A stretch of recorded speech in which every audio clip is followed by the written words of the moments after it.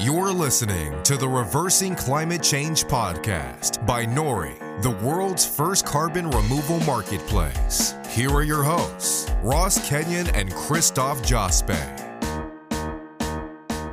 Hello, welcome to the Reversing Climate Change podcast with Nori. I'm Ross Kenyon here with Christoph Jaspe and producer Paul. We're in downtown Los Angeles right now in a high-rise condo in a very fancy lounge with weird chains on the wall here. I'm not sure what that's about. Maybe we can figure that one out. We're here with an old friend of mine, Sean Hernandez. He works at a power utility in Southern California, and we're here to talk about energy forecasting and energy trading, and also a paper of his, which he wrote about geoengineering. So we'll get into the moral hazard in geoengineering as well as energy trading. But where should we start there? Sean, I guess, why don't you say hello? Maybe that's the best place. Hi, yeah. Like Ross said, I work as an economist. Ever since I was an undergrad, just thought economics was really the way to go in terms of social thinking. And yeah, why is that? Why do you think economists are so arrogant? They think it applies to everything. Something about economists, they like counterintuitive findings. Mm-hmm. And I definitely like counterintuitive findings too. Sometimes they're right and counterintuitive things are true. So they do seem like some of the few willing to accept that reality.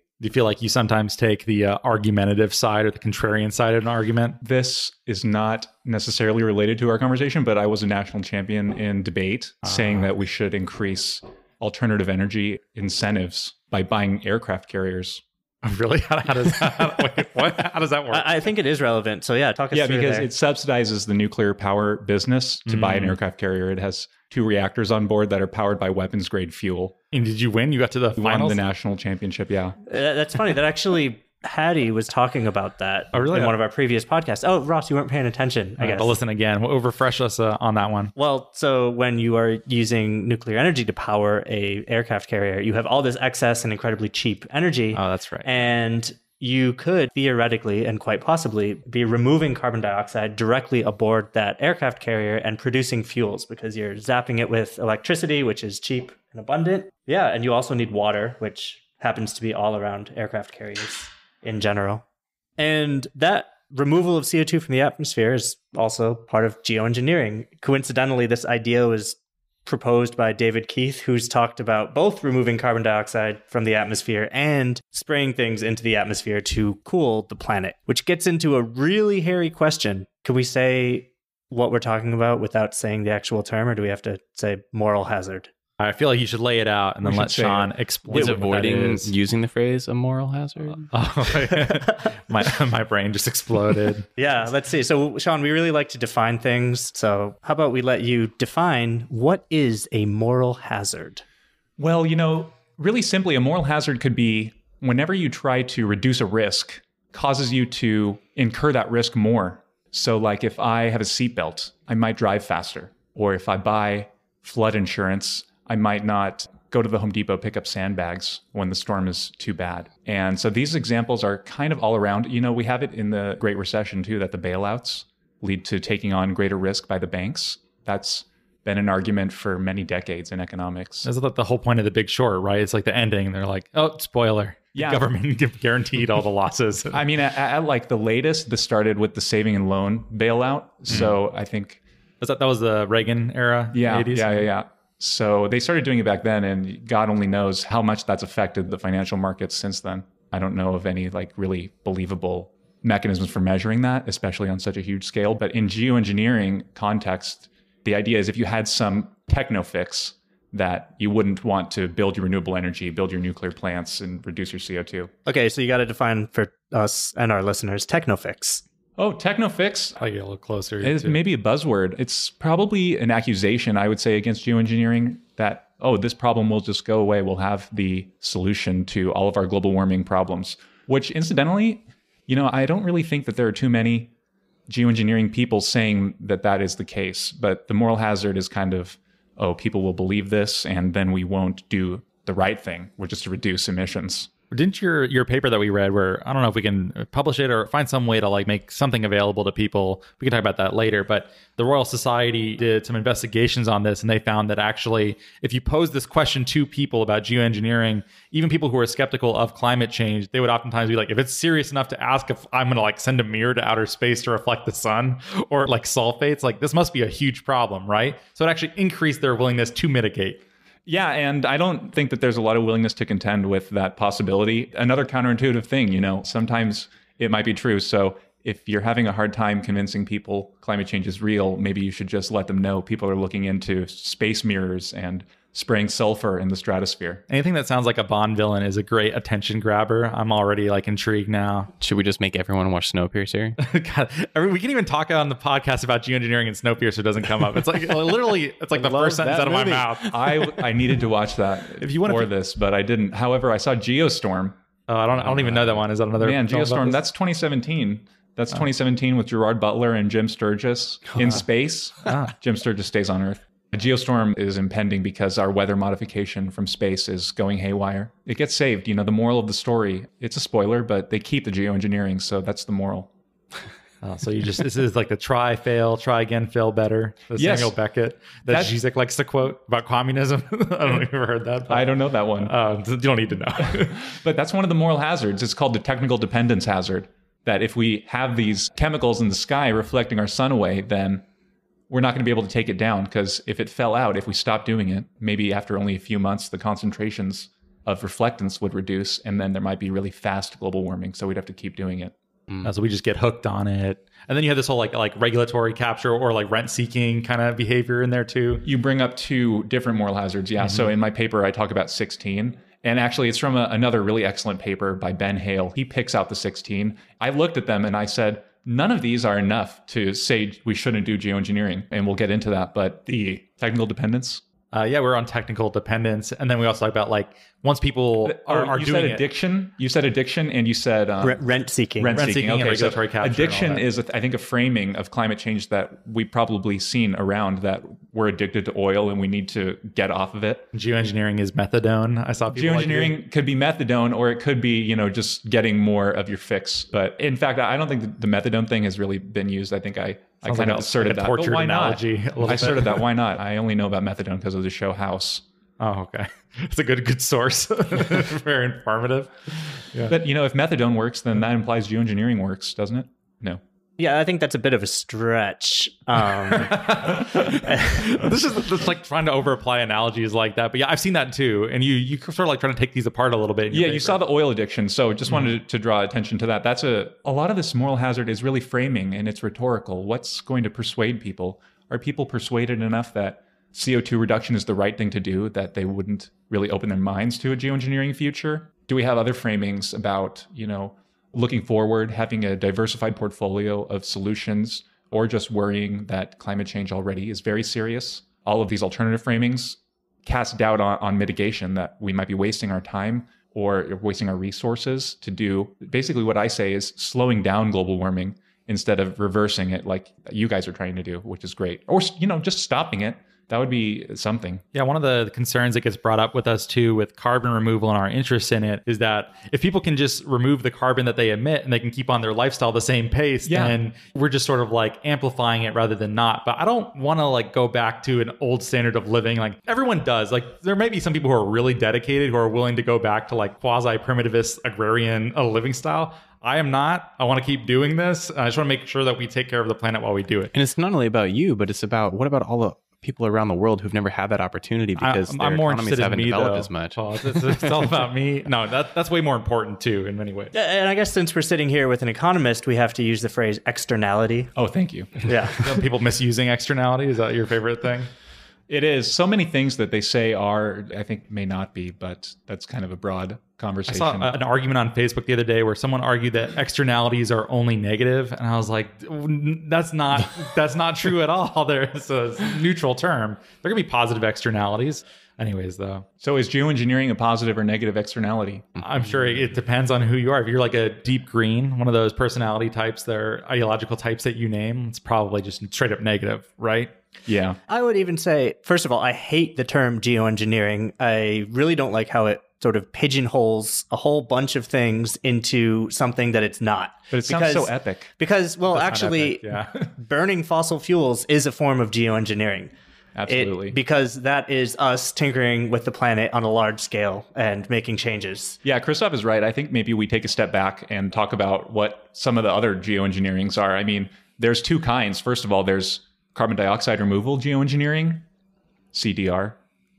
but we're all in 8 to the 9th. So it's carbon dioxide removal. Oh my, Sean's a big fan of the podcast. What a callback there. What is that? Can you explain real quick? 8 to the 9th, since we don't use acronyms, is the American Association Against All Acronyms and also all abbreviations. Beautiful. It was 8 to the 8th, but he added the also. I added also. Oh, I like it. Okay, so back to your substantive point. Carbon dioxide removal geoengineering could be something as simple as taking corn stalks from a field after it's harvested, put it in a factory that makes it into charcoal, and then bury it. Right. You just did geoengineering. Could it be planting trees as well? It could be planting trees. That's in the Royal Society report. Aren't all forms of agriculture technically geoengineering? Sure. If you want to say climate geoengineering, I mean, either way, fine, right? That's totally great. What that means is that we're already okay with some of these things. Right.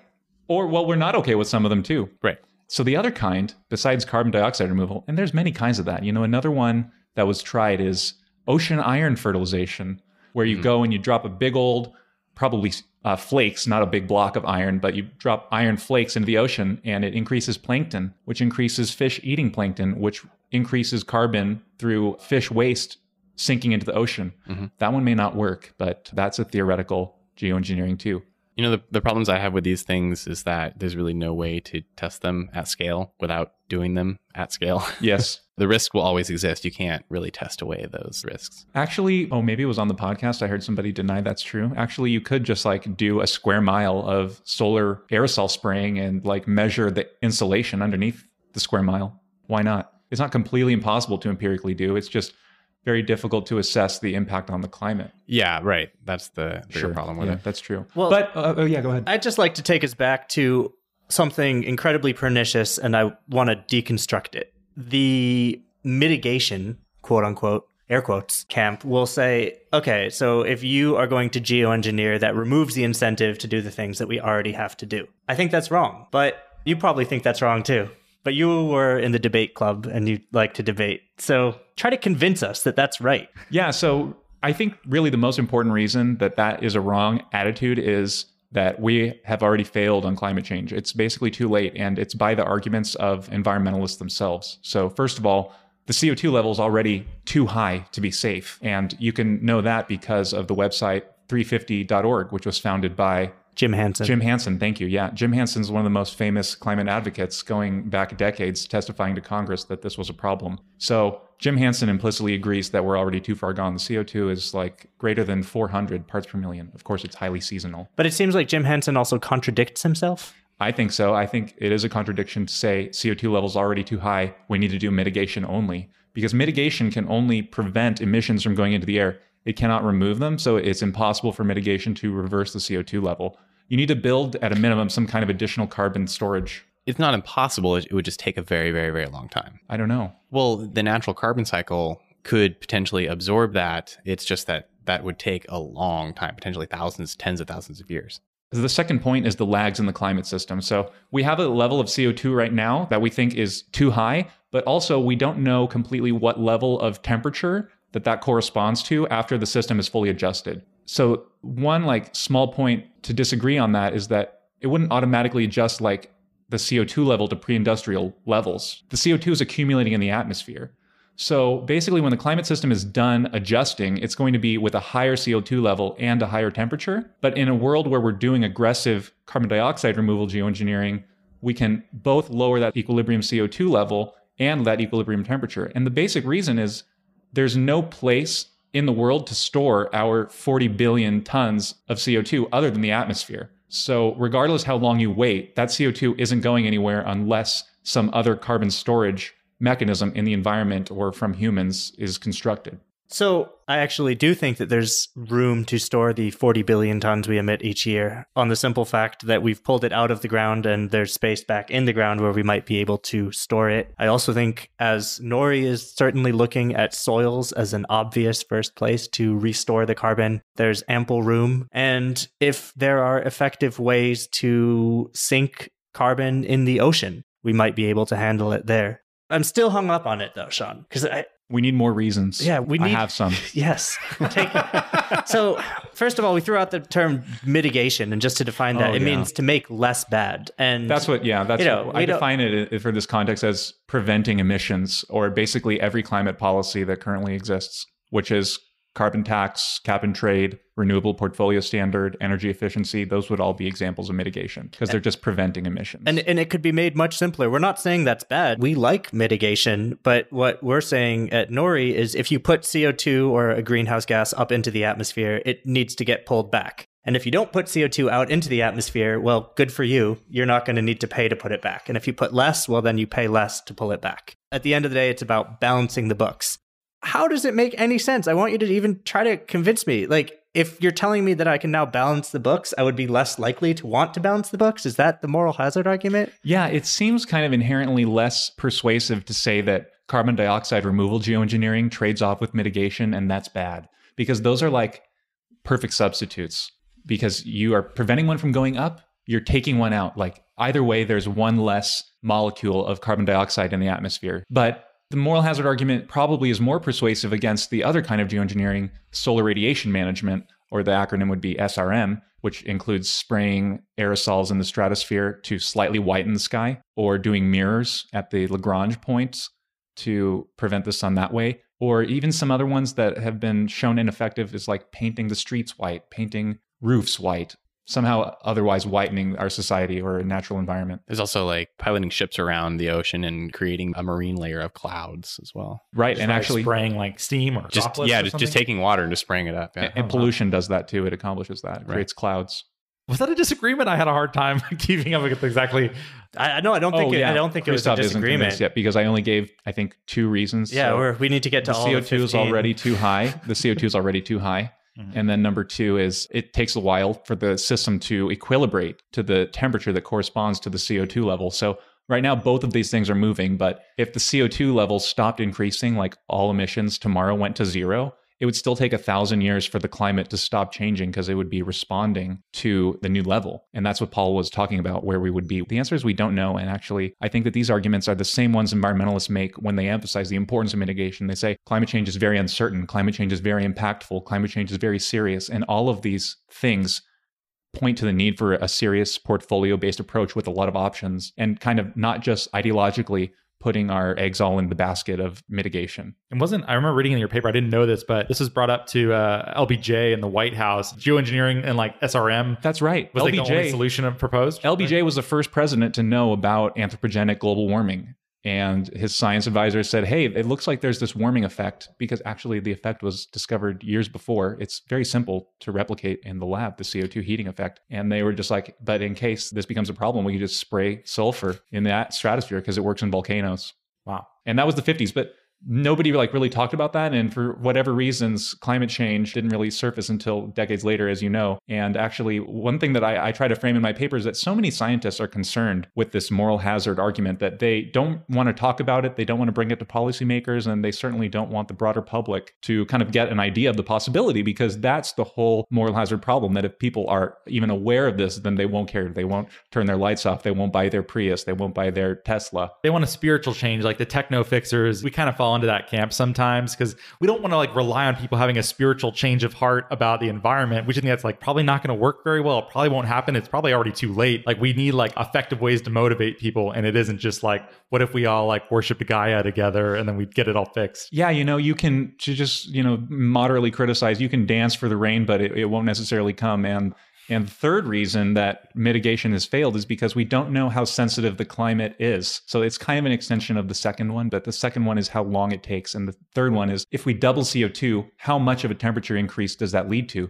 Does that lead to 2 degrees Celsius or does that lead to 11 degrees Celsius? And meaning it's probably not linear. Not linear, right. But then also what's the shape? What's the shape of that function? And we could already be past a point where we're going to get a really dangerous amount of global warming. Like if the average temperature on an average day was greater than the temperature that causes mammals to have hyperthermia, it'd be basically uninhabitable for mammals on Earth. Now, that doesn't mean humans extinct. Obviously, we're different than other mammals in many ways, but that'd be a real problem. And we don't know that. It actually goes to an article that I read this morning about the Arctic, which is experiencing temperatures 45 degrees Fahrenheit above average. Yeah, I have a hard time even believing that. It seems crazy high. They're more sensitive. That's reason number 4 is the positive feedbacks. What is that? Should we lay that out for people? Positive feedback is that global warming leads to more global warming. It's like accelerating, right? Accelerating. And it's part of the climate sensitivity parameter, but kind of another reason. So Right. So you've got the Arctic, which is melting, and the Arctic is white, which has a very strong albedo. So it will reflect the sunlight back into the atmosphere so that the Earth doesn't absorb it. And then you've also got the permafrost, which stores massive amounts of carbon, which begins to melt. And you have the methane, which is a way more potent greenhouse gas, going directly and just escaping. You know, there are videos of people in Siberian lakes lighting a match, and literally after they poke a hole in the lake, those lakes are turning on fire. I've seen like Alaskan homes like fall in under like permafrost decaying and like melting, just falling into like giant sinkholes. But, you know, okay, so we're getting into the doom and gloom, and that's not the point of this podcast. It's reversing climate change. And I want to go back to this techno fix thing. I would certainly think that Nori is proposing a techno fix, but not one particular solution. We are proposing one price on carbon and letting anything that can remove carbon to compete on that one price. That's the techno fix. It's as simple as that. There's pulling carbon dioxide out of the atmosphere. Everything that can do that in order to balance the carbon budget is a techno fix. And I guess that makes us techno optimists to actually believe, hey, this is possible, and we don't want to live in that world. As an economist, do you approve of that sort of like method for addressing climate change? Does it trigger you in some sort of way? You know, previously I've written about how kind of questionable it is to decide a carbon price. I really don't like the idea of doing all these statistics and, you know, kind of making up numbers. And of course, everybody tries their best, but we don't really know the answer. It's arbitrary. It's pretty arbitrary. I have a gut reaction favoring cap and trade for that reason, that it seems a little bit more plausible that you could use a physical science model to decide like what's the maximum allowable CO2 level for the Earth. And then you could like divide that to California based on the size of the economy. Can I give you my critique of cap and trade? The problem is that cap and trade inevitably is only going to be enforced within a specific regional jurisdiction. Yeah. And so in a standard market on the demand and supply side, like the supply can come from anywhere. A project could be planting trees in Kenya and could be selling into the California cap and trade market, except for like some small voluntary participation on top of it. Your demand side is really limited. So you're going to run into problems where your demand cannot grow as large as your supply can. So you're going to have price crashes. Yeah, that's a couple of things on that. First of all, would you think that carbon tax escapes that? No, not necessarily, because it's like really arbitrary. It's still within the boundary, like you're saying. Yeah. It's not kind of a more universal-ish platform, kind of like Nori is imagined to be. But also, I'd just like to comment that for California's cap and trade, which was established by AB 32 in, I think, 2005, you can only do 4% of your emissions liability as offsets, so as carbon removal projects. And they have a heavy preference for ones that are in California. So they don't really like your idea of going to Kenya and planting a tree because of what they call co-benefits, which is like, we wanted to help Californians. So it's kind of like, if you can imagine, the Trump of California global warming policy. You mean like nationalists, since we're like within our borders? Our people like first, no matter like how much better it is to reduce global warming in Kenya. Right. This seems like a good place to break into maybe the power utility that you work at, or just in general, like what are the trends in energy? How are people preparing for this? What's California like? Do you interact at all with the carbon markets here? Oh, a lot. Yeah. I do. Please lay it on. In my job, I do price forecasting and some renewable energy planning. And a big part of it is analyzing what's the policy detail in the cap and trade and how's that going to affect the price going forward. They have interesting mechanisms. Like, for example, there's auctions for the permits of the cap and trade, and there's a price floor in the auction so that if the bids aren't high enough, then they charge the minimum price, and it's the law for you to get these, so you have to buy them. And for example, this floor, it increases every year at 5% plus inflation. So like around 7%, and that's the price floor. But there's also now a price ceiling. So there's kind of a price ceiling, yeah. So a floor and a ceiling. So like a completely bound marketplace where like there's only a permissible region of trading. Why can't it just be bid up? Like, it doesn't seem like an efficient way to allocate these. Yeah. Because that's what you want, right? You actually want the carbon price to get really high so that it's a basically high carbon tax and you reduce emissions a lot. But that would be politically inexpedient, especially for, energy consumers / voters.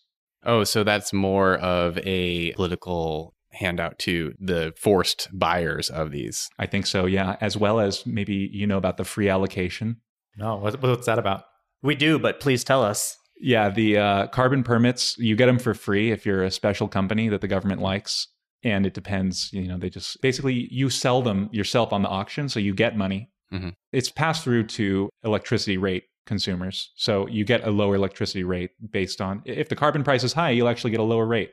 Should we do you want to give these opinions are my own and they do not reflect my employer or any of that? Yeah, I should definitely say that I have a lot of opinions and my company does too, but they're not always the same ones. So these are my personal opinions. You have a lot of opinions? These are my opinions. Sure? So these are my opinions and not those of any organizations. I'd like your opinion on the California cap and trade market, because this is being used as a model for the rest of the world to look at for effective cap and trade. Really? I think there are certain Californians who are saying that and saying, hey, look at us, look at all this great work we're doing. So sounds like a Californian for sure. I think that there are other Californians saying that it's a failure because the carbon price is too low. Mm-hmm. The reason for that is that we also have renewable portfolio standard and a lot of what they call complementary policies. Actually, this is what I really dislike the most, is the so-called complementary policies, because typically, economists, maybe we like elegance, but maybe I would say we like simple solutions. So cap and trade seems like pretty simple. You just choose a carbon amount and then you have some auctions. If you do complementary policies, you just have so much of a bigger job to do like all these small things.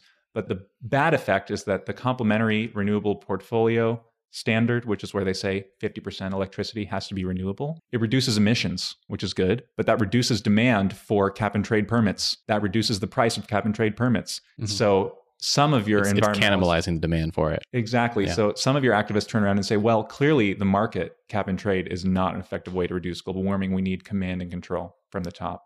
This is me shaking my head. No, I'd call that a moral hazard. Oh, yeah. Please elaborate. I mean, it's immoral. We could say that. I'd be comfortable with that. But is it a moral hazard if you're in the same coming way? at it from the perspective that like a centrally planned solution is probably not the ideal way to fix this, and I don't want to see that happen, then that's the hazard there. If that's an inevitable outcome of the scenario you described, then that's bad. Absolutely. I like that. It jives with another thought that I have, that if what I said about global warming being really bad now is true, then mitigation is the moral hazard against geoengineering. We keep doing mitigation. We think that it's enough, and we won't take the steps that we need in order to prevent the real hazard. I mean, that's something that really gets me going when this groupthink in environmentalism really lets the ends justify the means. I read an article yesterday talking about the Netherlands. It was shared on Facebook, so it got a lot of likes, even some loves. And it was saying that the Netherlands, by the year 2025, was going to ban the sale of all internal combustion engines. Now, the article also went on to say that only 5% of the Netherlands' power generation came from renewable sources. So, Ross, let's do some math. If 5% comes from renewable sources, where do you think the rest comes from? I don't know, fairy dust and leprechauns and all that. Right. So 95% comes from fairy dust and leprechauns and fossil fuels. Oh, okay. But there you go. So you're going to have more electric vehicles onto the grid. All right, more electric vehicles, which are putting more demand onto the grid. The country ostensibly is doing this and saying we're going to use this to meet our Paris targets. But what ends up happening is that you just shift the carbon emissions from the pipe to the smokestack. I would say is that a moral hazard, Mr. Economist, ethicist? I want to argue that the moral hazard is only what I say it is and nothing else. So if you are reducing the risk, and that's increasing your risk. So I think what you're describing is a real serious concern, but it's a different concern. It's just like emissions relocating across sectors. It's very important. And it's important for California. People are moralizing but people believe that they aren't moralizing doing that. it. Yes, if you're just shifting from one source to another, then yes. And if everyone understood that was happening, but I think people genuinely believe when they're buying an electric car that they're doing something good for the environment. That just sounds more like delusion than moral hazards. Well, if you're in California, then your electric car is natural gas powered, which is maybe cleaner than your oil powered car. So it depends on where you are. Sure. I think that actually most people who seriously think in this area are very aware of that kind of fuel switching issue, but it varies by country and location based on what is in your grid. So it's really important not to lose sight of that. Yeah, people make this criticism of Tesla or various other manufacturers where it's like you're charging with it's a natural gas plant. It's not Tesla's fault. Yeah, they're not a power generator. No, for sure. Yeah. But people like to think like, oh, I have this great moral bounty for doing this thing. And it's like, well, on net, maybe or maybe not. It kind of depends. Yeah. So there is this continuing overlap between is ruining the environment through climate change immoral? Is geoengineering immoral? And the moral hazard? From my exposure to the moral hazard argument in economics, the morality of it kind of is secondary to just having this phrase that means if you reduce the risk, you increase the risk. So that's really the realm that I try to keep the consideration of the moral hazard, because There's other problems, like geoengineering could have bad side effects by itself. I mean, you're going to block the sun. You're going to power down the water cycle. You're going to power down slightly agriculture, like maybe 2%.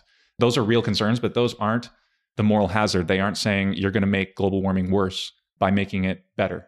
That's the moral hazard. It's the same thing as saying you're going to make financial crises worse by bailing out the banks. You're going to be more likely to have a fire if you buy fire insurance. This is like kind of its own internal reasoning. Even though ruining the environment could be immoral, geoengineering could be immoral. That's why I ironically titled my paper Immoral Geoengineering, because it's actually not about immoral geoengineering. It's about the moral hazard. And so would you say your position in general is just that you want geoengineering considered or not necessarily ruled out by everyone ex ante? Yeah, well, I think really the best position to inhabit on this issue is that geoengineering needs to be part of a portfolio of approaches. Mitigation probably can't take care of climate change itself. Like I said, shutting off all emissions tomorrow would not work. Not only would it be a bad idea, but it's pretty clear that adaptation is something that we should do in some capacity.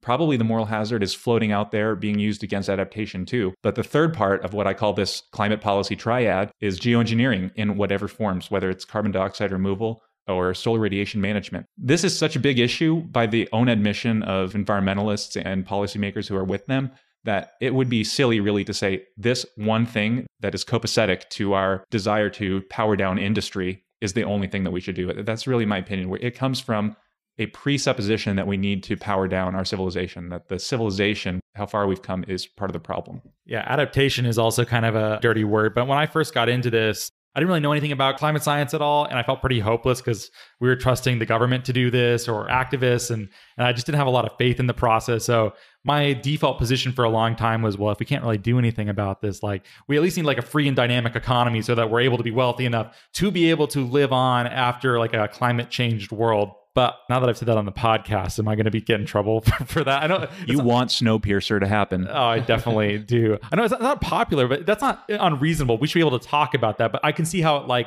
takes the wind out of the sails if you care about mitigation a lot. Like if you're just like, oh, we just have to be like free and have a good free market economy so we can survive. Like that's probably the least appealing thing you can say to someone like that. True? I think that we can still have our cake and eat it too. We're very much kumbaya at Nori. First of all, we're not condoning SRM. Actually, the first time where we brought on Geoengineering Jane and Andrew Maynard. She hates that name. I know, so we're going to make it stick. I got a note from someone who worked at the Rocky Mountain Institute, and it was along the lines of, hey, I think Nori's cool, but you guys aren't like endorsing SRM, are you? No, we're not. We're only doing carbon removal. That is how... It's fun to talk about, though. Like, this conversation is super interesting. We have to talk about it. And we can't say that there's one right solution. What it comes down to is managing the greenhouse effect. Should we talk about how SRM might be terrible for Nori, or should we talk about how to convert SRM credits into carbon credits? I would like to talk about the former. Yes, let's talk about our existential risk. But I would like to say I like SRM because it scares me very much, and it, I believe, will motivate at a certain time, maybe 2019, for everyone to want to pay for a lot of carbon removal because we don't want to do Can SRM. I say SRM doesn't actually scare me as much as sulfates in the atmosphere does, because one of those is much easier to do than the other one. Like if SRM becomes a real plan, like there's a lot of time and energy and money that's going to go into producing that where this discussion and conversation can happen. But like anyone right now could send a plane up into the air and start dumping sulfates up there. Absolutely. I think that it seems really intuitive that space-based SRM, basically like installing shades in orbit or at the Lagrange point, which floats between the Earth and the Sun, that seems like the safest because you wouldn't have these chemicals, you wouldn't have them falling out, you wouldn't have to continuously pump this stuff up there, and you might have less of a termination problem because the particles would fall, but how are those mirrors going to get out of place? I do worry about some kind of cosmic disaster, but I'm not sure that that's really realistic. I haven't consulted any astronomers. Like it rotates and starts like reflecting onto us. And like what if a comet flies through like our mirror cloud? That would be a disaster. Wasn't it like in SimCity too, you had like the microwave power or whatever? I remember you could get like zapped and it'll destroy your city. Yes, but that's mitigation. There's a real technology. There's a real technology called space-based solar power that is to collect it in orbit, beam it, and that's mitigation. Mm-hmm. I want to talk about the SRM risk to Nori. I'm very curious what you think about that. Well, not that many people want SRM, so it's not a near-term risk. Really, I think people like David Keith, who I think David Keith is really the most responsible geoengineering advocate out there. He's always talking about this moral hazard stuff almost before he says what his real idea is. So that's probably the ideal geoengineer. and I am going to bestow that title on him. I think it's probably non-controversial. We'll let him know. We'll send it to him. Yeah. Maybe he doesn't want it. So he's responsible. The only time that people say we should even do it, obviously we should research solar radiation management no matter what, because climate change is uncertain and potentially an existential risk. But should we really do it? Nobody's saying that we should unless there's pretty much an immediate emergency. Like if we see Arctic methane is exploding out and we're going to have like something 5 degrees Celsius in 5 years warming, something like that. Is that a threat to Nori? I don't know. What's Nori going to do if there's a climate change apocalypse scenario? I guess it's sort of evaluating, like, at what point do things get so bad that the attempt to scale up carbon removal becomes not even worth it anymore? You really want to decide on what is that time that we're going to deploy it. You want to decide beforehand, I think. Otherwise, you're going to slide into it. You're going to have the regulatory capture of the geoengineers like, oh, I've been working on this for 20 years. Like, come on, let me do it. That's worrisome. Yeah, I can see that risk. Yeah, I want to do it. You want to be the guy with the button? What? The space-based, by the way, is probably the safest, but the most expensive. You'd need like 10 trillion mirrors or something. It would take a decade, even launching like 1 million a day, something. Oh, geez. Yeah, I mean, I think the way to get started, just get out there with your paint roller and start painting Los Angeles white. I mean, maybe Los Angeles is a bad city to do that. Those streets would get so dirty and gross. I know, though. that's the thing. It's nasty. so I said it sort of retracted my The roofs comment. I could be okay it's with. rooftops though, Yeah, right? yeah, but the streets, I've never heard the streets until today. That's a thing? There's a good back of the envelope calculation in the Royal Society 2006 report. They assumed like all the cities become white and it doesn't work. It's not enough. Oh, okay. That's unfortunate. It'd be nice if we had some of these Well, quick it's fixes that not were enough easy. on its own, right? But Yeah, good point. Very good point. taken as like one of many in a suite of responses. Isn't that kind of a little bit of a handout to the sunglasses companies, though? I feel like if every city was bright white, I would just Ray-Ban stock by now. We need complementary policies. Oh, yeah? Would you just mean like we need to stack them on top of each other? I don't use this term. Like, I think I sarcastically recommended that we do some kind of extra tax on the sunglass companies due to their unjust profits. Yeah, it sounds like something you'd suggest. So, Sean, you work at a utility. You think about energy production, and you mentioned natural gas, and things are happening in California with natural gas and fracking, which is also sometimes controversial. I'd be interested in your thoughts and opinions around the topic. I saw a meme on Facebook that was summarizing a statistical regression result from some economists, and it said that a 1% increase in renewable energy leads to a greater than 1% increase in natural gas burning. And I thought that was a fake meme, but I looked at the paper and they had a good method, and they showed that doing renewable energy increases doing natural gas because you need a flexible grid support system. So maybe you're turning off coal. That is happening nationally. So I believe that was captured in their data. Isn't that more or less what Jevons paradox? Isn't that basically the same thing? The Jevons paradox is a little bit different. The Jevons paradox says as you get more efficient, you will consume more energy. Yeah, and this one is more like saying natural gas and renewables are complements. Oh, right. Yeah. So if you're going to have a certain amount of power provided by solar, then which isn't stable, or you can't use that at all hours of the day because that energy exists. So now there's a demand for that supply. And to support that demand, now you have to increase the amount of supply of non-renewable energy. Exactly. But the Jevons paradox, like an example would be if solar panels tomorrow became twice as productive per square foot, we wouldn't use half as many because like it's so much easier and cheaper. We would use twice as much. Right. Because it's better. That's Jevons. Because we always want more energy. Exactly.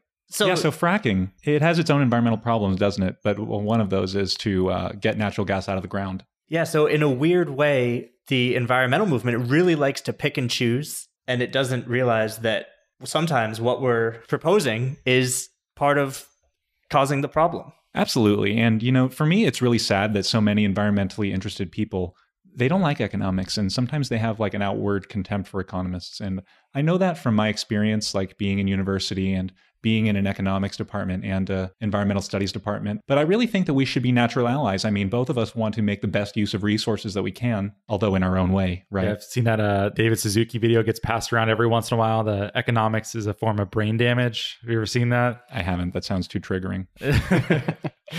Yeah, I don't care for that one, but I always see it once in a while. But they don't like it because they think it's, the old joke, right? The economists know the price of everything and the value of nothing. You've heard that. Yeah. It's just like, you're just dumb people. You just care about money. You don't care about like the environment. And well, clearly just opportunity cost is everywhere, right? That's like one of the key insights of economics. And I feel like sometimes people don't like to be reminded of that, or some of the best economists are environmental economists. Yeah, economics isn't all about money. I think that nowadays, many people know that. It's about human action and human decisions, choices, and the way basically, specialization in trade. It's Adam Smith. I think it's more that than it's these fancy statistical equations. And regarding environmental interest, deep greens, what was Christoph saying? What were you saying? We were fracking. We were talking about fracking and some of the opportunities it poses and also the challenges and how it kind of fits into the whole decarbonization attitude or approach that we have. And I was curious just how you see things playing out. You more or less answered my question. So that was nice, Sean.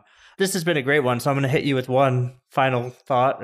Sometimes when we get interesting people on the podcast, we want to make them king or queen of the world and just kind of, you're a dictator. The world has to do what you propose. And you are tasked with solving climate change. There'd be no one for him to debate with, though. What would be the point? I know. Yeah, that's fine. It's to throw him in jail. How would you do it? I'm trying to be really centrist these days, and I think I'm succeeding. So here's what I'll do. I'm going to establish a national carbon tax, but if I'm the dictator of the world, it's going to be a global carbon tax. And I have a list, like a short list of maybe 5 to 10 economists who I would hire, like including Bill Nordhaus, Matt Kahn, Olivier Deschênes, a couple other people, Adam Rose, lots of really smart people thinking about this issue.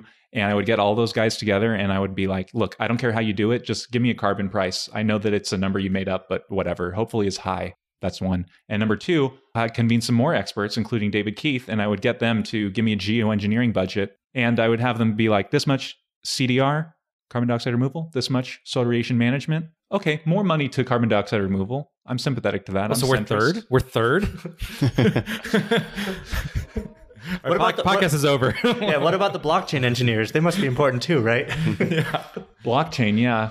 We didn't even get into that. We didn't get into that. You're into that too? I'm a speculator of currency, but I assume that you guys are like going to connect IoT devices to the blockchain, sending their data to be recorded there. That's the eventual goal. A lot of the methodologies that we want to think about doing with that just aren't ready for that. But that's the goal, because there's a problem with transparency and provability of data. Once it's on the blockchain, that's somewhat of a trivial task to do. But the problem is, how do we get that real world data into the blockchain? And how do you prevent people from like cooking their sensors? What if I could just get a canister of some kind of air minus CO2 and blow that over my sensors? Right. Those are the challenges with it. Yeah. And I think there are ways around that, because we can look at historical data, and if you suddenly have some weird spike because you have your little CO2 depleted air spray can, we'll know you're cheating, and then you can't play in our marketplace. We actually have an economist that we've been working with who is doing the modeling for this and trying to make sure we get the game theory right. So it's like, how often do you need to check to discourage cheating and collusion and stuff like that? But it's an open problem, and it's definitely the biggest one that we face, I would say. But it's definitely not unsolvable. I mean, it's been solved in countless markets, different auditing has existed for a long time. Exactly. And hey, regarding Christoph's issue about environmentalists and natural gas, I wanted to just draw a brief attention to Paul Ehrlich. You guys know Paul Ehrlich, The Population Bomb. Mm-hmm. Very popular book among environmentalists. And kind of the modern version is Jared Diamond's Guns, Germs, and Steel, or Collapse, about how, the Mayans, they just like ran out of food, and we're clearly going to do that too because of global warming. I mean, this is the canned version that I received from Popular Conversations.